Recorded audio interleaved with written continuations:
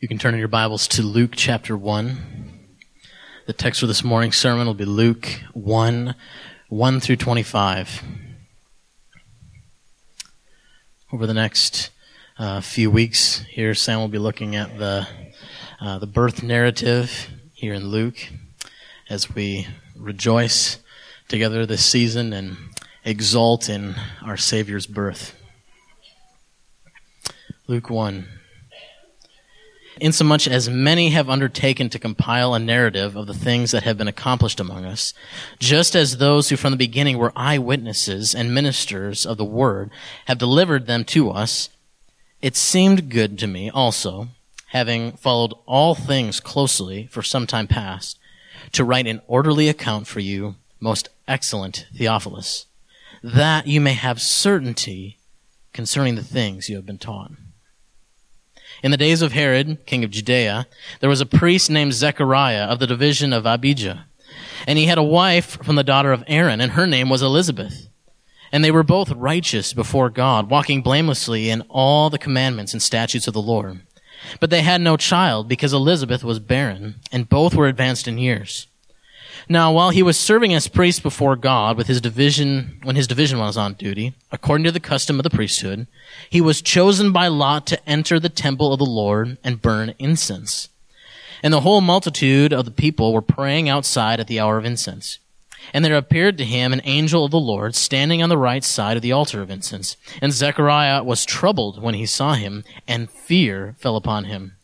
But the angel said to him, "Do not be afraid, Zechariah, for your prayer has been heard, and your wife Elizabeth will bear you a son, and you shall call his name John. And you will have joy and gladness, and many will rejoice at his birth, for he will be great before the Lord. And he must not drink wine or strong drink, and he will be filled with the Holy Spirit, even from his mother's womb. And he will turn many of the children of Israel to the Lord their God. And he will go before him in the spirit and power of Elijah to turn the hearts of the fathers to the children, and the disobedient to the wisdom of the just, to make ready for the Lord a people prepared." And Zechariah said to the angel, "How shall I know this? For I am an old man, and my wife is advanced in years." And the angel answered him, "I am Gabriel, who stands in the presence of God, and I was sent to speak to you and bring you this good news. And behold, you will be silent and unable to speak until the day that these things take place, because you did not believe my words, which will be fulfilled in their time." And when the people were waiting for Zechariah, and they were wondering at his delay in the temple, and when he came out, he was unable to speak to them, and they realized that he had seen a vision in the temple. And he kept making signs to them and remained mute. And when his time of service was ended, he went to his home. After these days, his wife Elizabeth conceived. And for 5 months she kept herself hidden, saying, "Thus the Lord has done for me in the days when he looked on me, to take away my reproach among people." Father, as we look at these first verses in the Gospel of Luke, Father, I pray that we would feel something of the amazing news that is beginning to take place, that is breaking into the world. Father, help our hearts to feel the joy, to know the joy that these truths reveal. Lord, I pray you would help us have faith in these words. I just pray this in Jesus' name. Amen.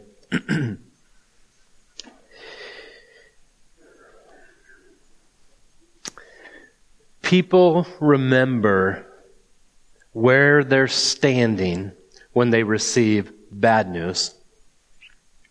You've all experienced bad news before. You remember the place where you were. But the same is true with good news. I can remember the very place in the basement of the Ramkota Hotel in Watertown when, by the providence of God, I left the wedding dance that was upstairs when I was a sophomore in college to go see what was going on downstairs. There's a wedding dance going on down there. And as I walked into that room, I saw one beautiful girl dancing on the dance floor. And I was a little perplexed because I thought I knew who all the pretty girls were in Watertown. But this was one I've never seen before. And a friend of mine actually approached her and was talking to her. And I thought, how does Aaron know this girl? So I kind of pulled him aside and I said, who is that girl over there? And he says, oh, that's Laura Johnson. And I said, is she a Christian? And he says, oh yeah, she's really religious. And I remember when I heard those words that she was a Christian, my heart leapt because I thought, I have to talk to this Laura. I got to see if there's some way I can get her phone number, and by the grace of God, everything worked out. I can remember standing in the doorway of our bathroom in this little tiny farmhouse in Minnesota at 5 a.m. I got up really early to go turkey hunting when Laura said to me, we're going to have a baby, and that she's pregnant with Ella. I remember sitting in my turkey blind that morning trying to even take in the reality of this good news that we're going to be parents. Well, we might wonder, why does Luke spend so much time talking about John the Baptist? Because the next 4 sermons we're going to look at, Luke chapter 1 through chapter 2, verse 21, the flow of it goes like this. The promise of John's birth, the promise of Christ's birth. John's birth, Christ's birth. So, what's the big deal with John the Baptist? In Isaiah 52:7, Isaiah writes, how beautiful upon the mountains are the feet of him who bring good news, who publish peace, who bring good news of happiness, who publishes salvation, who says to Zion, your God reigns. The reason why John has the most beautiful feet in the whole world, the reason why Jesus says he's the greatest of all the prophets, is because he was the one who inaugurated, who came and preached good news, saying, the time has come. He prepared the way for the long-awaited Savior. Every time we celebrate Christmas, we might think, what's the big deal? Why all these songs?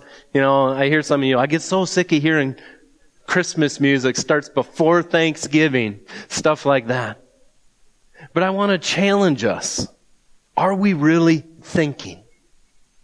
Are we to forget about the moment in time when John the Baptist began to speak? Your Savior, the Savior of the world, light to those living in darkness and the shadow of death. The sun has risen. There is hope and there is peace, and God reigns. So this morning, as we look at the promise of the birth of this great prophet, John, I hope you feel the good news and ponder what it would be like without the birth of Christ into this world. And if you have your Bibles, turn to Luke chapter 1, and let's look at the first 4 verses here. And this is under your first notes heading, Know the Good News of the Enduring Word. Here's what Luke says. Inasmuch as many have undertaken to compile a narrative of the things that have been accomplished among us, just as those who from the beginning were eyewitnesses and ministers of the word have delivered them to us, it seemed good to me also, having followed all things closely for some time past, to write an orderly account for you, most excellent Theophilus, that you may have, and here's the key word, certainty concerning the things you have been taught. Now Luke, as most of you know, is a doctor. He's an educated man. He's a very wise man. He's a doctor. He's proven to be an excellent historian. He's a wonderful writer. He was a companion to the Apostle Paul. And Luke felt it was necessary that he do all this time, talk to all these apostles, all these eyewitnesses, and write an orderly account, because there has not yet been an account written after Christ is ascended into heaven. You see, the Gospel of Luke is actually Luke Acts. It's one account telling the whole story from before Christ's birth all the way up to how Christ built His church through the power of the Holy Spirit, with everything accounted through the book of Acts. It'll be more certain in Theophilus' mind. We don't know who Theophilus was, if he was a high official. We don't know who he was, but Luke wanted him to have certainty. In a time when things were passed down with oral tradition, he wanted the most certainty to reign with a written account that can be kept. And as we know, Luke, like the other biblical authors, was carried along by the Holy Spirit. Here's what Peter says in 2 Peter 1:19. He had just talked about how he got to see Christ in all of His glory on the Mount of Transfiguration. He got to see this miracle where Christ glowed, and he got to see Elijah and Moses standing there. And he said, we have a more sure word than this amazing miracle. And here's what he wrote. We have the prophetic word more fully confirmed than this vision, to which you'll do well to pay attention as a lamp shining in a dark place, until the day dawns and the morning star rises in your hearts, knowing first of all that no prophecy of Scripture comes from someone's own interpretation.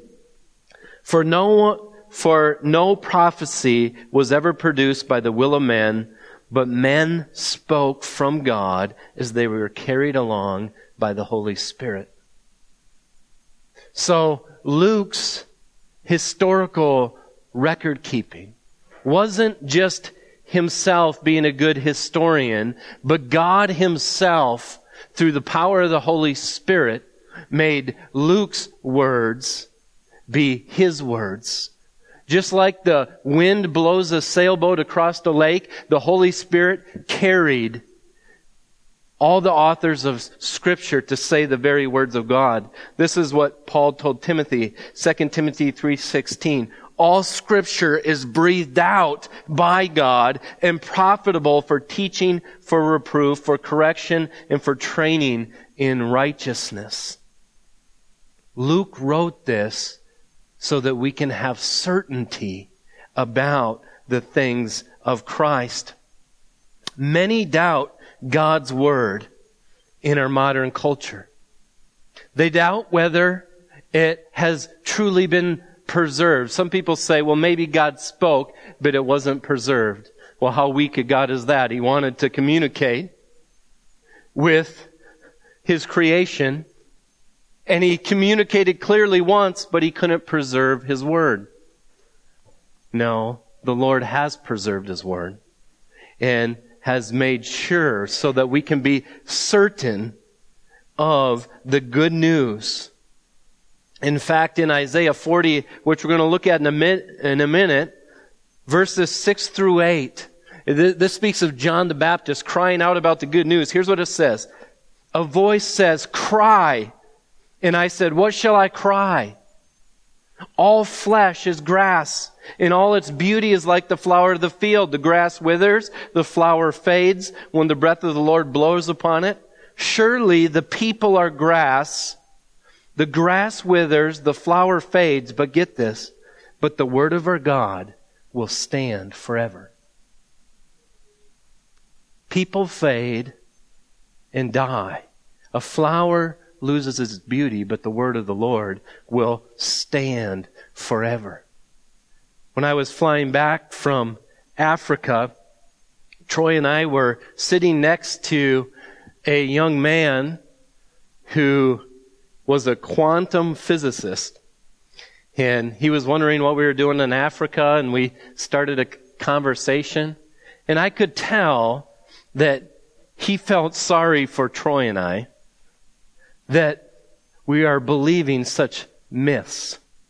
You know, it's like we just weren't smart enough. He knew the physiology of how the brain works. He basically told us, "I know there is no God, and none of this is true, but I'm sorry, you're just not going to be able to understand it because you're not smart enough." You could just feel the sense of, "You guys are nice. That's nice. You went over and tried to help these Africans, but well, what does God's word say? People fade like a flower, but God's word will stand forever." And so right off the bat, before the good news is pronounced and begins to unfold, Luke tells us, "I've written these things so that you may have rock-solid certainty about the things of Christ." Second, know the joy of the promises of God fulfilled. Look at verse 5. In the days of Herod, king of Judea, there was a priest named Zechariah of the division of Abijah. And he had a wife from the daughters of Aaron, and her name was Elizabeth. And they were both righteous before the Lord, walking blamelessly in all the commandments and statutes of the Lord. But they had no child, because Elizabeth was barren, and both were advanced in years. Now, anyone who has been barren knows how painfully devastating it can be to want children and not be able to. In those days, it was especially devastating culturally when continuing family lines was valued to a degree that we can hardly understand. An inheritance can't even be passed on through the family. So you're a second-class citizen. It may be that way even for those today. Barrenness is the result of the fall, where we recognize the world is broken. Pain in childbirth is a reminder that things aren't right. When children die, when wombs do not produce children, it's just a reminder of how humanity has fallen and is in need of a Savior. And it's amazing, all throughout the Bible, whenever God, it seems like, is going to fulfill a promise, He seems to almost always do it through barren women. When God made a promise through Abraham, your children are going to be as many as the sand on the seashore and the stars of the sky. When He says kings and princes are going to come from your family and they're going to inherit the land, He makes this promise to a man named Abram, the father of many, whose wife, Sarai, cannot have children. And at 86 years old, Sarai, later named Sarah, had an idea. Abram, if this promise is going to be fulfilled, you got to do it. Sleep with Hagar, my servant, and get your children that way. Hagar gave birth to Ishmael. But you know the story. God's promise wasn't going to fail. He came to Abraham, and at 99 years old, he confirmed his promise, and at 99 years old, Abraham had a son, Isaac. And it was God's way of saying, if I make a promise, I don't want you to think man is going to fulfill it. I am going to do this thing. And they had Isaac, and Isaac married Rebekah. And Rebekah also was barren, but she was able to get pregnant and have Jacob and Esau. And Rachel was also barren. So this promised line that God promised children to come from comes from barren women. And so as we get to this point where it says Elizabeth was barren and both were advanced in years, our biblical antennas ought to go up and say, what's God about to do? This is like a signal to, He must be going to fulfill a promise. And then in verse 8 it says, now while he was serving as priest before God, when his division was on duty according to the custom of the priesthood, he was chosen by Lot, this is all in God's providence, to enter the temple of the Lord and burn incense. And the whole multitude of people were praying outside at the hour of incense. And there appeared to him an angel of the Lord standing at the right side of the altar of incense. So imagine, I don't know what the altar of incense looked like, but if it was there, right there, the angel of God is standing clearly in front of him. And Zechariah was troubled when he saw him. This is always the experience of anyone who came in contact with an angel. And fear fell upon him. But the angel said, do not be afraid, Zechariah, for your prayer has been heard, and your wife Elizabeth will bear you a son, and you shall call his name John. Now, I'm just here to tell you that if you were barren, and God miraculously, through an angel, came and said, you're going to have a child, and his name shall be this, that name is important. This isn't God's preference of what sounds good. When God renames someone, He renames them with a purpose. When God tells them, you're going to name this child John, it carries a very important meaning. John means God is gracious. When John is born, his very name means God is gracious. And then he says in verse 14, and you will have joy and gladness, and many will rejoice at his birth. Many will rejoice at the birth of John, for he will be great before the Lord, and he must not drink wine or strong drink, and he'll be filled with the Holy Spirit, even from his mother's womb. This is unusual. And he will turn many of the children of Israel to the Lord, their God, and he'll go before him in the spirit and power of Elijah to turn the hearts of the fathers to the children and the disobedient to the wisdom of the just, and make ready for the Lord a people prepared. So John is the one who comes and paves the way. And when he comes, many will rejoice because he is a fulfillment of a long-awaited prophecy. In Malachi 4, verse 5, the prophet Malachi says, behold, I will send you Elijah, the prophet, before the great and awesome day of the Lord comes. And he'll turn the hearts of their fathers to their children, and the hearts of the children to their fathers, lest I come and strike the land with the decree of utter destruction. So before the great day of the Lord comes, a prophet's going to be sent. He's called Elijah here. In Matthew chapter 17, the disciples asked Jesus, why then do the scribes say that Elijah must come first? How are they supposed to believe Jesus is the Christ if Elijah hasn't come? He answered, Elijah does come and he'll restore all things, but I tell you that Elijah has already come. And they did not recognize him, but did to him whatever they pleased. As you remember, they cut John the Baptist's head off. So also the Son of Man will certainly suffer at their hands. Then the disciples understood that he was speaking to them of John the Baptist. So this promised one to prepare the way of the Lord was John.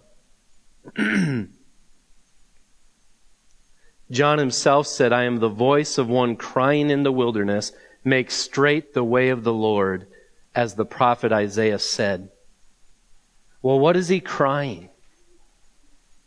What does the prophet Isaiah say about the one who is going to come and prepare the way? What is he crying out of his mouth?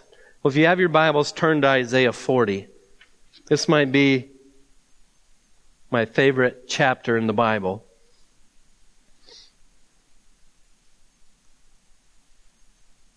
What is John's message? How can his message help us understand the joy of Christmas? Isaiah 40. We're going to read most of this. I'll leave out a few verses just for the sake of time, but Isaiah 40 verse 1. Comfort my people, says your God. Speak tenderly to Jerusalem and cry to her that her warfare is ended, that her iniquity is pardoned, and that she has received from the Lord's hand double for all her sins. A voice cries in the wilderness, prepare the way of the Lord, make straight in the desert a highway for our God. Every valley shall be lifted up, every mountain and hill shall be made low, and the uneven ground shall become level, the rough places plain, and the glory of the Lord shall be revealed, and all flesh should see it together, for the mouth of the Lord has spoken. So John's job is, it's very difficult to get over a mountain and walk down a valley and back up a mountain. John's job is to come and to make level. Prepare the way, prepare people for their coming Messiah, for their coming Lord. And a voice says in verse 6, cry, and I said, what shall I cry? All flesh is grass, and all of its beauty like the flower of the field. The grass withers, the flower fades, when the breath of the Lord blows upon it. Surely the people are grass. Grass withers, the flower fades, but the word of our God will stand forever. See, this is a flashing red light saying, whatever is about to be cried out is going to stand forever. And then he says, go up to a high mountain, O Zion, herald of good news. Lift up your voice with strength, O Jerusalem, herald of good news. Lift it up, fear not. Say to the cities of Judah, behold your God. Behold, the Lord comes with might, and his arm rules for him. Behold, his reward is with him, and his recompense before him. Look at verse 11. He will tend his flock like a shepherd. He will gather the lambs in his arms, and he'll carry them in his bosom, and gently lead those that are with him. So the one who's coming, the one he's proclaiming good news about, is going to shepherd a flock tenderly. Like a shepherd would pick up a lamb and hold him right to his chest. This is what the Lord is going to do. The one with the mighty arms. He's going to shepherd his people. This is good news to God's people. But here's what makes this absolutely amazing. Well, who is this tender shepherd? What's he like? Who is the one that's going to lead us like this? And then he goes into this shocking section of putting forth our wonderful Lord. Look at verse 12. Who has measured the waters in the hollows of his hands and marked off the heavens with a span? Who has gone like this and measured all the heavens, all the stars, all the galaxies? Who's held all the waters in the palm of his hands? Enclosed the dust of the earth in a measure and weighed the mountains in a scale and the hills in a balance? Who has measured the Spirit of the Lord? Or what man shows him counsel? Whom did he consult? And who made him understand? Who taught him the path of justice and taught him knowledge and showed him the way of understanding? Behold, the nations are like a drop in the bucket. And then verse 17, and all the nations are as nothing before him. They are accounted as nothing and emptiness. To whom then will you liken God? Or what likeness shall you compare him with? Then in verse 21, do you not know? Do you not hear? Has it not been told to you from the beginning? Have you not understood from the foundations of the earth? It is he who sits above the circle of the earth, and its inhabitants are like grasshoppers, who stretches out the heavens like a curtain and spreads them like a tent to dwell in, who brings princes to nothing and makes the rulers of the earth emptiness. Scarcely are they planted, scarcely are they sown. Scarcely has their stem taken root in the earth when he blows on them, and they wither, and the tempest carries them off like stubble. To whom then will you compare me, that I should be like him, says the Holy One? Lift up your eyes on high and see. Who created all the things? Who brings out their hosts by number, calling them by name? Who named all the stars? Who just flung them out there? Have you not known? Have you not heard? The Lord is everlasting, the creator of the ends of the earth. He does not faint nor grow weary, and his understanding is unsearchable. He gives power to the faint, and to him who has no might he increases strength. Even youths shall faint and be weary, and young men shall fall exhausted. But they who wait for the Lord shall renew their strength. They shall mount up with wings like eagles. See, this is that verse you always hear quoted. And they shall run and not be weary. They shall walk and not faint. You see the good news? John is coming to say, God is a tender shepherd. And he will hold you in his arms. And by the way, God is the creator of the universe. The one who holds you. The one who has come for you is the God of the universe. These are not little songs we sing about. These are not little, just fluffy thoughts. John was coming to proclaim that the God of the universe was being sent in the flesh to shepherd his people. Do you know the joy of the promises of God fulfilled? At the birth of John, those who understood Isaiah 40 rejoiced. Unbelievable. He's the one that came to prepare a way for our Lord to come. Look at point 3 in your notes. Know the fight of faith. Look at verse 18. And Zacharias said to the angel, how shall I know this? For I am an old man, and my wife is advanced in years. And then Gabriel gives his credentials. The angel answered him, I am Gabriel. I stand in the presence of God. I was sent to speak to you and bring to you this good news. And behold, you will be silent and unable to speak until the day that these things take place, because you did not believe my words, which will be fulfilled in their time. Here's the point. Doesn't Zechariah have a reasonable question? For how shall I know this? For I'm an old man and my wife is advanced in years. Here's how. You see me, Zechariah, standing at the right side of the altar, and I'm proclaiming to you something that the prophets have been proclaiming was going to come to pass.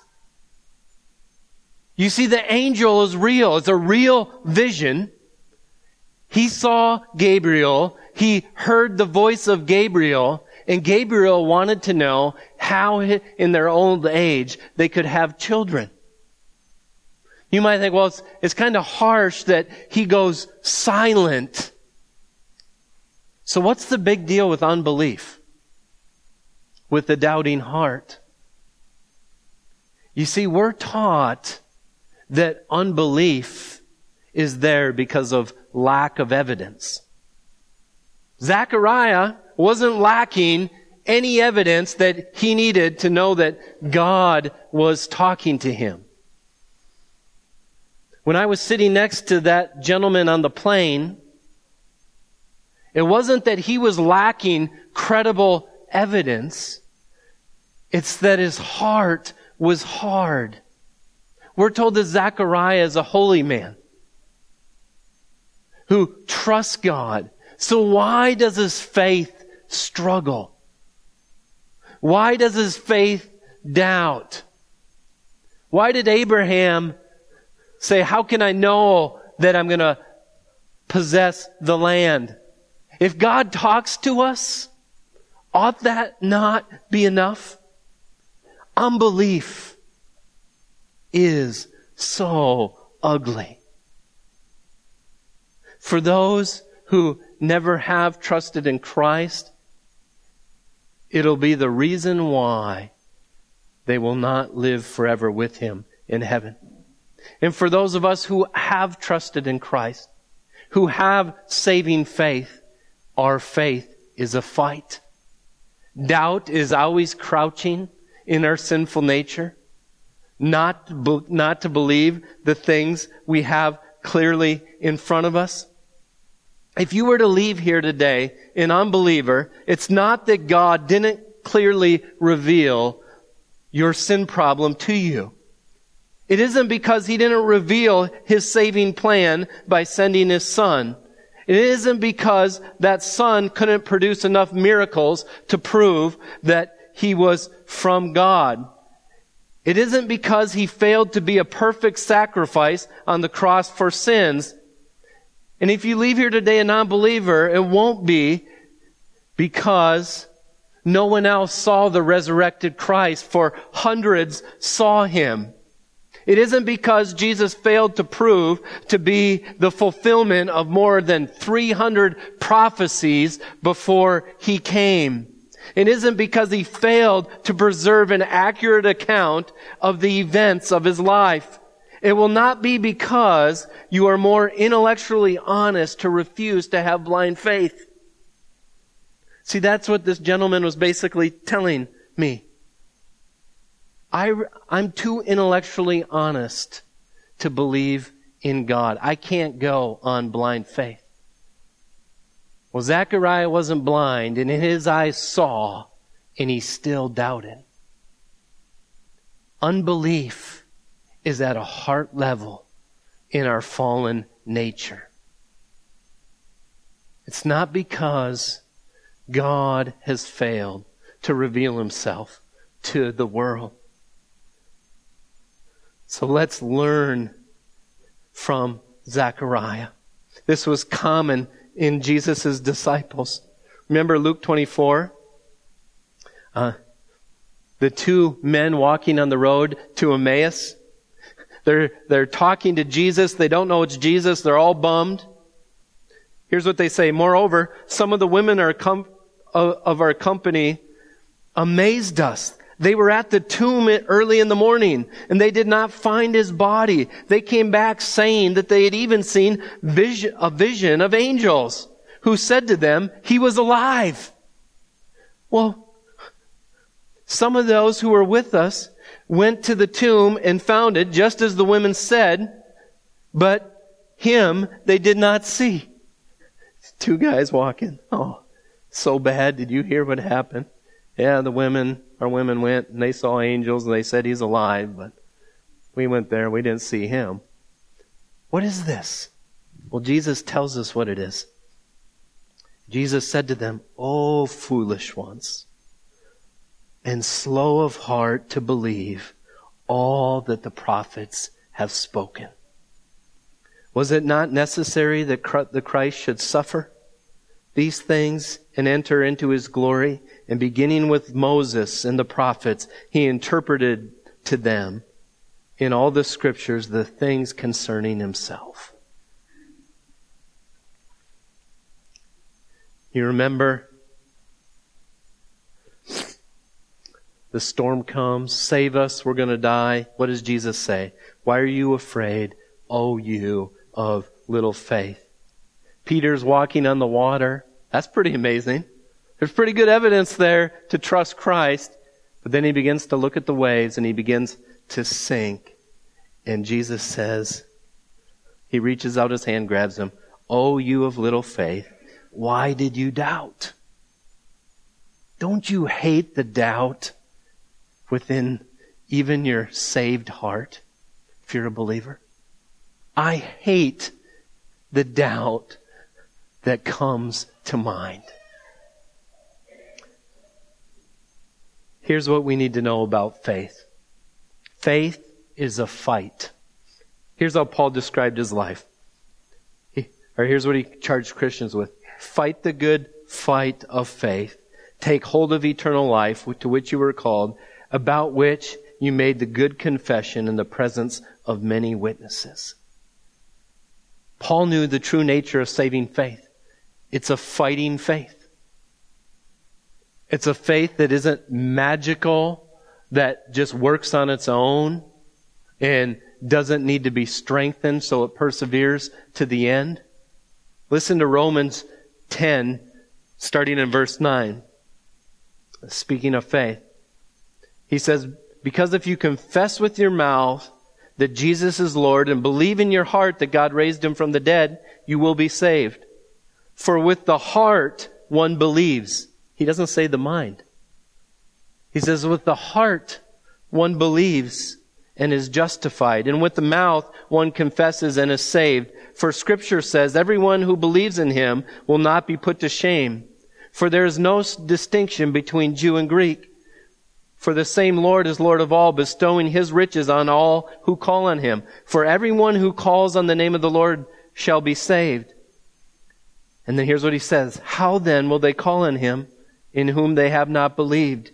How are they to believe in him whom they have never heard? How are they to hear without a preacher? And then here's the key. So, faith comes from hearing, and hearing through the word of Christ. How do you fight the fight of faith? That your faith remain strong. Well, faith is strengthened as you hear the word of Christ preached, the word of God preached. Why do we come here every Sunday? If you're already a believer, don't you got your deal done with God? Well, saving faith is the faith that perseveres to the end. How is it going to persevere to the end? By hearing the word of Christ.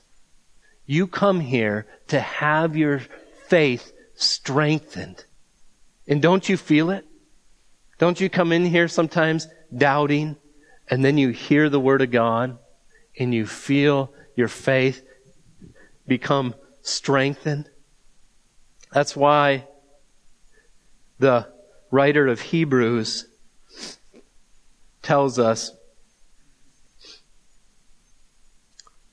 if I can find it here, in verse 3, "Take care, brothers, lest there be any of you an evil, unbelieving heart, leading you to fall away from the living God." Take care, brothers, lest there be an evil, unbelieving heart, because that can begin to happen in our hearts, doubts. "But exhort one another every day, as long as it's called today, that none of you may be hardened by the deceitfulness of sin. For we have come to share in Christ if indeed we hold our original confidence firm to the end. The writer of Hebrews is saying, Christians, don't give up meeting together. Every day you need to speak truth to each other so that doubt doesn't start to take over your heart. Know the fight of faith. Know how we can persevere in believing in the Lord. And look at verse 21. And the people were waiting for Zechariah, and they were wondering at his delay in the temple. And when he came out, he was unable to speak to them. And they realized he had seen a vision in the temple. And he kept making signs to them and remained mute. And when his time of service was ended, he went to his home. After these days, his wife Elizabeth conceived. And for 5 months she kept herself hidden, saying, Thus the Lord has done for me in the days when he looked on me, to take away my reproach among people. She was second-class Jew because she was barren. She said, the Lord has taken away my reproach by giving me this child. And I'm here to tell you that because that child spoke of this other child, he prepared the way for Christ, your reproach and my reproach can be taken away. Romans 15:3, for Christ did not please himself, but as it is written, the reproaches of those who reproached you fell on me. To be under reproach is to be unaccepted, to not measure up. Christ took your sin, took all of your failure on himself so that you wouldn't be under reproach. Listen to Colossians 1:21. And you who once were alienated and hostile in mind, doing evil deeds, he is now reconciled in his body of flesh by his death, in order to present you holy and blameless and above reproach, above disapproval before him. That's the miracle of the gospel. The great God that Isaiah 40 talked about. When Jesus died for you and took your reproach, he is now able to thrust you before the God of the universe, before his Father, and there's no disapproval. Because your reproach was taken. He paid for it. He took the punishment so that you could get the reward of the perfect Son of God. What would the world be like without the hope of sins forgiven? Without the hope of resurrection after the dead, after we die? The only reason why there's any hope in this world is because good news was preached to sinners. All the way back at the fall, it began to be prophesied from the seed of the woman, Satan would be crushed. Sin would be done away with. Death would be conquered. So, will you have him? Will you trust him? Will you believe this certain word that Luke has laid down for us? It's my prayer that you'll realize there is no hope apart from him. Father, what great news we have that Jesus Christ was born and that he came to this earth, not to just make a good Christmas story, but he came with the purpose to die on the cross for our sins. This is what we need, a perfect sacrifice. Father, thank you for your amazing love for us. Let us never lose the joy of knowing our great salvation and knowing Christ. Pray this in Jesus' name. Amen.